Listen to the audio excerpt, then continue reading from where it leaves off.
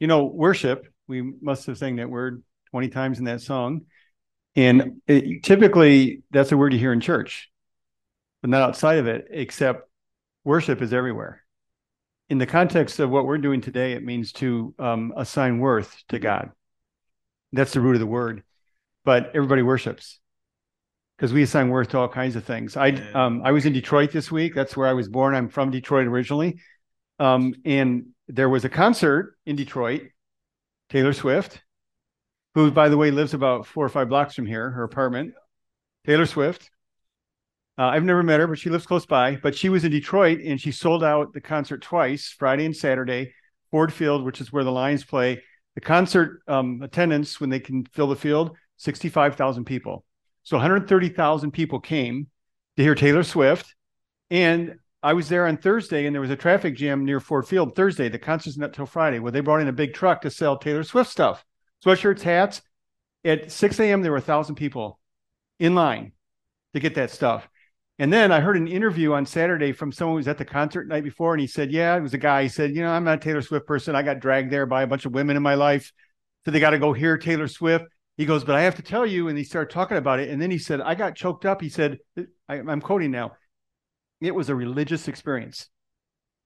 So we worship. Everybody worships. So thank you for leading us to God, to the beauty of who God is. And really what's so magnificent about God, if we know him, is that he loves us in all of our brokenness. I am a good person and a messed up person. I have good, I have bad. My whole life, I've been that way. I will always be that way. Hopefully I'm growing to look more like God wants me to look. But the thing I've learned over my 67 years now is that God is constant in his care for me, his love for me through all the ups and downs of my life. And that is worthy of worshiping. So, all right, we're in the Sermon on the Mount, which is what they call Matthew 5, 6, and 7 in the New Testament. It's where Jesus gave a long discourse. And I have to tell you right now, I've never liked the word sermon. And the reason is because I grew up in churches where God was more angry than loving. In fact, here's what I got to do. I got to grab this thing here, pull this out here. And by the way, I'm sorry, I just messed up somebody's stuff. Here, I'll take care of it for you. But the pulpit was 10 times bigger than this. And the Bible was about this big, and it was black. And the guy was like, pounding his fist and pointing his finger and talking about, how much God wants us to act this way and not that way. And there's anger and there's threat of punishment and fear. It was all that. So when I hear sermon, that's what I still think of. But so I would like to start a new movement that we start calling this the teachings of Jesus, or the message of Jesus. And if you think about if the story is true, and I say that a lot because first of all, some of you, you're not sure where you are, or maybe you're sure where you are in your faith journey. You're not sure about Jesus, his claim to be God. But if it was true, so just for a moment, if you're kind of in that spectrum of not sure, you got some doubt, if it was really true, and then he gets up and talks to human beings for a couple hours or an hour, or whatever it took him to do, but don't worry, I'm not going to go that long. But wouldn't you think that this could be almost the most important thing we could hear? And I've come to believe that these 3 chapters, that's also in Luke, two different recorders of Jesus' life, wrote down the Sermon on the Mount. They're pretty much the same. That this is like really important stuff. Like you could almost, if you got nothing else from the Bible but just this is God saying to Ron, to Chris, to me, to Vivian, to each of you, this is what really matters. And so we're taking some months to say this is what really matters. And we're jumping around. We're not following it in order necessarily. So today we're going to go into one section. And Chris sent me an excerpt from a book that she was reading this week by Carolyn Custis James. It's called Maelstrom. And she was quoting somebody else and said this, that the Sermon on the Mount is simply Jesus describing the kind of man or woman that he wants to help him build his kingdom. This is what we will look like. So it's like holding up a mirror when I read it saying, oh, do I look like that? Do I love my enemies? Do I do to others as the way I would have them do unto me? These are all from the Sermon on the Mount. Do I forgive? Am I kind? Do I let my light shine? All these things in this beautiful message of Jesus. So we're just taking little bits here and there throughout the summer. So today we're going to just look at a few verses. This is from Matthew 7. But I want to begin with a story. Jesus taught mostly in stories, but this is a story of my life I just want to share with you. So this happened about 8 years ago or 9 years ago.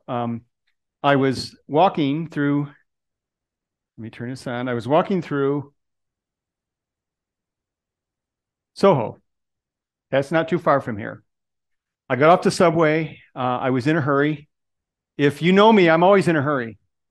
I hate to be late. I always want to be on time. I'm walking fast. I'm going to get there. By the way, I wear this bracelet every day. It says now here or nowhere. It's a reminder to be present because I'm either now here or I'm nowhere. If we're not here, we're nowhere. We're somewhere else. So I'm trying to be aware of what's going on, aware of people. By the way, Sharon got a good news we should celebrate. She got transitional housing this week, so she's out of the shelter. We happy about that. So see, I looked at you and I'm now here instead of nowhere. I remember that. So I got off the subway. I can't remember where I was going, but I was in a hurry. And when you're in a hurry, people are in your way. That's how you tend to think. Oh, would you get out of my way? And there was someone walking really slow in the sidewalk. So I blew by this guy. And as I went by him, I did notice, first of all, he had a cane. And it was a cane that's red and white, which means what? He was legally blind. So I could tell he wasn't like he couldn't see anything, but he was struggling and he was tapping his cane and he was looking really confused. He was looking around on a busy street like that. So I blow by him and then the still voice of God says, that man needs some help. Just heard that like in my head. You could, it didn't take a genius. Maybe it didn't even take God. You could tell he needed help. But I got someplace to be. I got someplace to go. I got to be in a hurry to get there. I don't want to be late. If I help him, I'm going to be late. So I kept walking until it's just the weight of that. Oh. So I turned back and he had made about 5 steps by then. And I said, hey, do you need some help? And he looked at me, this distressed look in his face. And he said, I have a doctor's appointment and I'm lost. I don't know where I am now. I go here all the time, but I got confused and I'm not sure where I am. Do you know where I am? So I looked, I said, you're at Green Street and whatever. Do you know where it is? He goes, yeah. And he gave me the address. So first part of me thought, well, I'm going to say, well, just turn right and go there and get there. And it's like, no, that's not right. So I took his arm. So why don't we let you get you there? So I walked him a couple blocks. Now I'm going to be really late to wherever I'm supposed to be. And I walked him there. And I went inside the door and there was a receptionist and checked him in and he went to his doctor's appointment. And I walked away. Now that's not the point of the story. Here's the point of the story. I walked away feeling really good about myself. Like, man, I'm the man. God must be really happy right now because that was the right thing to do. And I made a sacrifice for him. And then here's where it gets worse. I want to tell people about it like I just did you right now. But I'm telling you for a different reason. So as I'm all day busting to figure out who I can tell about it, then I'm hearing the voice saying, no, you don't need to tell anybody that. Because was that about you, Craig? Is that you want it? And then I realized, oh, that's my ego, man. That's my pride. I want people to revere me or think about me in a certain way, especially, I'm a pastor and I work in ministry. And it became this enormous, almost like a monster inside of me that I was wrestling with saying, you got to tell somebody. And then it's like, no, I'm not going to tell anybody. I'm not supposed to tell anybody. I did a good deed. I did it because I love God and God is the one that told me to do it. So he's the one that matters. You don't matter. And I just couldn't let it go. Like I thought it was such a cool thing because it's not my normal nature. I'm always in a hurry. So I'm learning, I'm growing. I actually help somebody. So, and I didn't realize this for a while, but what I ended up doing, because I was writing a blog back then, is I decided to write the story in a blog and post it. So, and I'm doing it to encourage other people to slow down and help. It's like baloney. I look back at that. That was a way for me to tell everybody to do it. So it's ego, it was pride. Now I tell you this story because this is what we're going to see in the Sermon on the Mount today. This is what Jesus said in Matthew 6:1. He said, be careful not to practice your righteousness in front of others to be seen by them. If you do, you'll have no reward from your Father in heaven. No, I don't want to focus so much on what he means by no reward. But because I think the blessing of God comes when we just do goodness for goodness sake and because we're practicing the love of God and the whole story of God. The whole story of the incarnation is God coming when we didn't deserve it, but he loved us and he just came. And so he's basically saying, when you do something good, like I did, helping this guy, this legally blind man, get to his appointment, let it just be that. Don't do it in front of people to get their praise, but do it for God. That's what Jesus taught us. And as I said, this is a story of Jesus from the beginning to the end. The whole story of the incarnation and how he lived and what he did is he was serving people, just serving people, just loving on people. And he invites us to walk in that. Think about the manner in which God came into the world. If you know the story, he came as a baby, announced to shepherds, not kings and lawyers and big shots, came to the poor, lowly shepherds out in the field, and they got to hear the word. And then they went to the stable in Bethlehem and saw the one that had been born. It wasn't the rich and famous. When he went and picked his disciples, you may not know this story. How many disciples did he have? He had 12. Actually, they were called apostles. Turns out he had many more disciples, but 12 of them got to be apostles, and they were the closest to Jesus. Do you know what they were professionally before they became disciples? They were fishermen. They were tax collectors. Some of them were notorious people. He didn't go and say, let me go to Princeton and Harvard and get the smartest and the best and the brightest. And actually, most of them, as fairly young men, had been passed over by the rabbis to be trained. So Jesus picked them. I mean, all of this story tells us that it's not about the big shots and the big thing and the big lights and the bright lights, but it's about humility and just following God. And it's funny, I'd like to say, since that event where I wanted to brag about the good thing I had done, that wasn't the last time. I can even still feel it now. When I do something good and nobody knows, there's this itch inside of me to want to tell somebody, which means it's about me. I'm making life about me. It's interesting, even when Jesus began to perform miracles, he would heal people. His first miracle was he turned water into wine at a wedding. Miracles, he healed lepers, he healed blind, he straightened legs and withered hands. I could use a miracle right now. When he did all of that, it began to attract a crowd, which Jesus didn't want. He would go away from the crowds. And in fact, one time his brothers came to him and they said to Jesus, leave Galilee. Galilee's northern Israel. Chris and I were there in November, and it's more country. It's not urban, lots of animals. So he was doing a lot of his work. What was it, Chris? 2/3 of his time was spent in Galilee, I think. 70%. And Judea in the south is where Jerusalem was. That's urban. That's where all the people were. That's where the priests were, the big temple. So his brothers come to him and say, leave Galilee and go to Judea so that your disciples there may see the works you do. And then look at this sentence, most important sentence here for today. No one who wants to become a public figure acts in secret. So what does his brothers want him to become? A public figure that everybody could see. So let's make sure everybody can see what you could do. He says, since you are doing these things, show yourself to the world. And that's what my ego was saying. When I helped this man in Soho, this legally blind man, get to his doc's appointment, I'm saying, I think I need to show myself to the world right now to see what an awesome person I am, how great I am. But Jesus often did the opposite. By the way, I found this statistic on the internet this week. Because we want to become public figures. That's in human nature. Do you know what percentage of people believe that they're going to be famous? 30 to 40% of people living right now, and they're mostly younger, believe someday they're going to be famous. Now, based on a definition of famous, which I won't share with you today, but there's some the formula or criteria for what it means to be famous. This is how many will become famous. Look at this percentage. 0.00086. That's not 1%. It's not a 0.5%. It's not a 0.25%. It's 0.00086% of people will ever become famous. But that's what we want. So even in a small level, when we do something good or pretty amazing, there's a part of us that just wants people to notice us. We can become very attention-seeking. And to think that even Jesus, God, the manner in which he came was not attention-seeking. I'm always struck now by the thought that Jesus was 30 years old when he went public. What did he do for 30 years? This is God in the neighborhood. Literally, God living in the neighborhood, fixing stuff with his hands, being a good neighbor, sitting around the campfire with people. And he never said, hey, I want to start a little rumor. I'm actually God. And it would start spreading, Imagine the restraint that was there to not say that I have to be a big deal. So if that's God's manner, what should our manner be?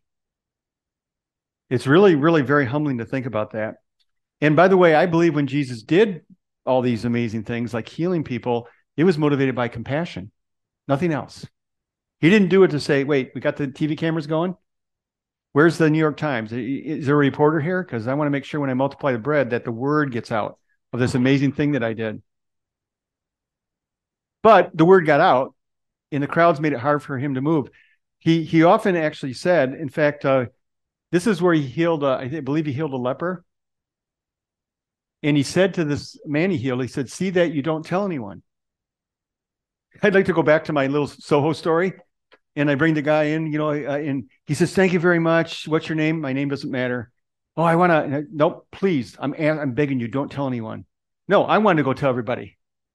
It's so different than the way that Jesus demonstrated in terms of how to live our lives. He says, go show yourself to the priest and offer the gift Moses commanded. In other words, you're free now as a leper. Show that you're cleansed. Now you can go back into society. You can resume work. You can be with your family. That's all I care about. Don't go tell anybody this, because it's not about that. So this is the first part of what I want to share with you today, is that Jesus in the sermon, in the Message on the Mount, that's what we should call it. It's got good alliteration. Message on the Mount instead of Sermon on the Mount. Okay, I'm going to start a movement, and someday you'll say to everybody, Craig did this, because it's all about me. See? The Message on the Mount. So the first part of this is, and we're going to see now, he's going to reinforce it in the verses that follow. Just a couple more verses here. What he does now is he gives us an example. So when you're doing something good like this, so here's what he says. So when you give to the needy, do not announce it with trumpets as the hypocrites do in the synagogues and on the streets to be honored by others. Truly, I tell you, they have received the reward in full. But when you give to the needy, do not let your left hand know what your right hand is doing, so that your giving may be in secret. Then your Father who sees what is in secret will reward you. So the example here is giving to the needy. I'm going to come back to a little bit more of that. So he says, so when you give to the poor, when you give to the needy, notice that it says not if and when, he says when you do. This is not really the focus of the message today, but I want to just say that part of following Jesus, part of the Message on the Mount that's really central is we are aware of those in need and we give. We just give. We're called to give. It doesn't matter how we think about that or feel about that. We are called to give. If we're going to be like him, we are called to be those that give. And by the way, if I wanted to do a message that was 2 or 3 hours long, I could show you hundreds and hundreds of passages in the Bible that talk about caring for the poor. It's not like an optional thing, or if you get around to it or if it occurs to you, it's so central to the heart of God, which I want to tell you that all of you in this room that are poor right now, when you put yourself in that category, God sees you. You know how he wants to help you?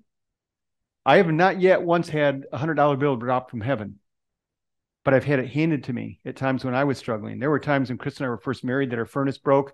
We had no heat. We lived in Michigan. It was cold. Car broke down. We couldn't get it fixed. God, please help us. He didn't drop money from heaven. It was someone that he moved in their heart to say, here, let us help you. Let us help you. That's how God cares for the needy, is through us. So it's not a marginal thing. This is absolutely central.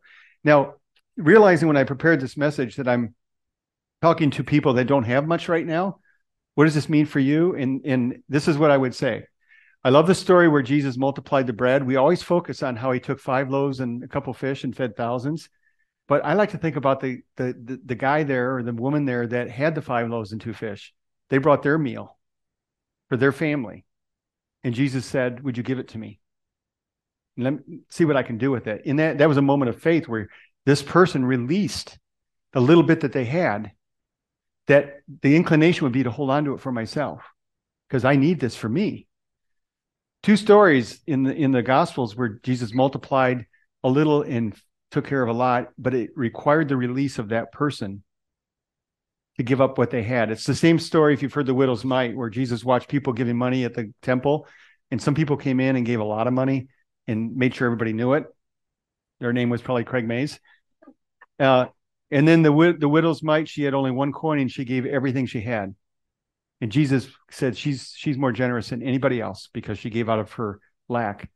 So I would say, Chris asked how many of you this is your first time. So we have a history here also with the mission. I was on staff here for many years at the mission, and I saw amazing things. I remember out on the sidewalk right in front, I knew some of the men that we had a resident program here for a while that was addiction recovery. And there was a guy there, nobody had money. And there was a guy that had to go to an appointment to see his doctor, and he had no money. He had no subway pass. And this other guy, back then, $5 would get you a round trip. Now you need $5.50. But he pulled out, he looked in his wallet and he had a $5 bill, and he didn't know I was watching. He gave the $5 bill to his friend that he met here to get up to his appointment. I saw stuff like that over and over again. I actually think the poor people I've been around, the poorer people have been more generous than the people with a lot. I've just seen, maybe it's out of empathy. You know, when you lack yourself, if you have a little bit to help someone in that moment, you do. So it doesn't require you to be rich, to be generous. In the moment, to respond to how God might be prompting you. I have a story, a quick story from Corinthians. This is from the book of Corinthians. And Paul is talking about the Macedonians. That was a city in what's now Greece, or a province. And Paul was taking up a collection for the poor as he went through all of Asia Minor at that time. It's recorded in the book of Acts. And he's telling the story of this group called the Macedonians. So consider this. He says, in the midst of a very severe trial of the Macedonians, their overflowing joy and their extreme poverty, welled up in rich generosity. For I testify that they gave as much as they were able, and even beyond their ability, entirely on their own. They urgently pleaded with us for the privilege of sharing in the service to the Lord's people, and they exceeded our expectations. I like to picture that Paul's saying, you guys don't have anything, so you're off. Don't worry about it. You guys need as much as anybody else, so please don't. And they are urgently pleading, let us help. Let us help. Please let us help. Please let us give. And he gave more than they could possibly have expected.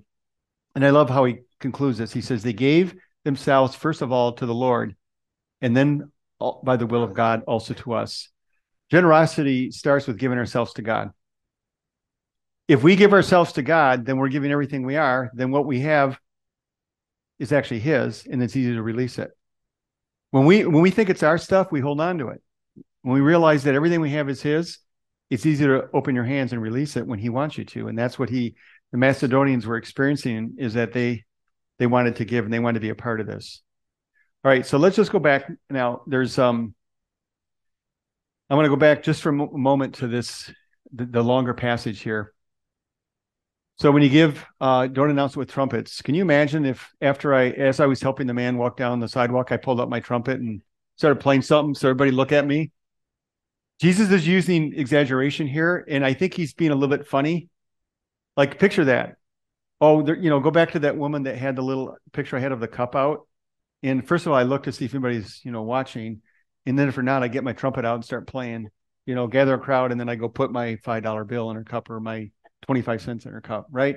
So he's saying this, but then to me, it gets even funnier. He says, but when you give to the needy, do not let your left hand know what your right hand is doing. Like, actually try to picture that. This is how secret he wants us to be about the good that we do.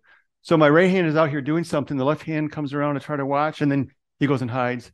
My hands won't let each other know what they're doing. Just picture this. I was picturing this on the train this morning as I was thinking about this message, and I just was having fun in my brain with Jesus using this expression. Don't be so secret in the good deeds that you do out of your love for God as he calls you, is don't even let your left hand know what your right hand is doing.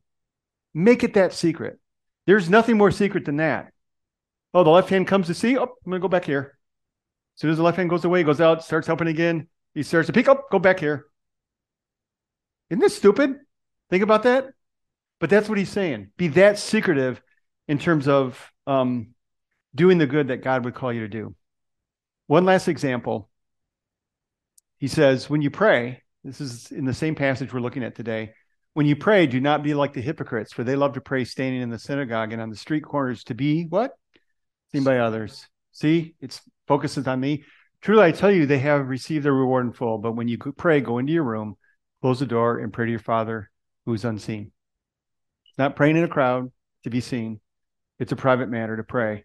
So I would say it's not just prayer, but all the ways, public ways that we express our love for God and stuff. We can do it with a bullhorn, drawing attention to ourselves. The religious leaders of the day wore all the garb so that, when you're in the marketplace, everybody looks the same like we all do in here. And suddenly someone walks in with the big robes and the big hats and the big flowing everything. And it's like, oh, here's a godly person. He says, don't do that. If you're real in your faith for God, it's going to be evidenced in how you live, but it's flowing out of something inside of you. It's not doing it to get the praise of men. So I think like what's the application for us? My writing my blog about what I did in Soho was blowing my trumpet. It's to follow this teaching from the Message on the Mount. To say, God, what do you want me to do? I'm going to do it faithfully, whether anyone sees it or not. Sometimes people are going to see what you're doing. That's not wrong. It's wrong if that's what you're after, if that's what matters. And one of the ways you know it is I've learned is when I do something good and no one knows, I want to tell people. Then I've got some work to do. Jesus, help me. Help me to just follow you, live the life that you lived, not for the attention and praise of others, but just out of my surrender to you. Because like the Macedonians, they gave themselves first to God, and then everything they had went along with it, and they gave out of that. So you've heard this phrase before. This is the thing I want to stick with you this week, because you might not remember hardly anything I said, but live for an audience of one. Taylor Swift had an audience of 130,000. There's nothing wrong. I'm not putting her down. She's got a great talent and people respond to talent. And I'm sure a lot of people got a lot of joy out of that. But when it comes to how we live our lives day in and day out, 7 days a week, 24 hours a day, the only opinion that matters about you is the one who made you, the one who loved you, who gave his life for you. Says, follow me. And that's who we're living for. So all that we do, he's the audience that we care about. He's the applause that we want. He's the one who we want to worship. And it's going to be mostly our lives are mostly going to be lived in quiet, private obedience and submission to him. So God, Jesus, thank you for this message. It's challenging. I know it is for me. I still know that I have an ego that will never go away. It just lurks beneath the surface and wants to draw attention to me.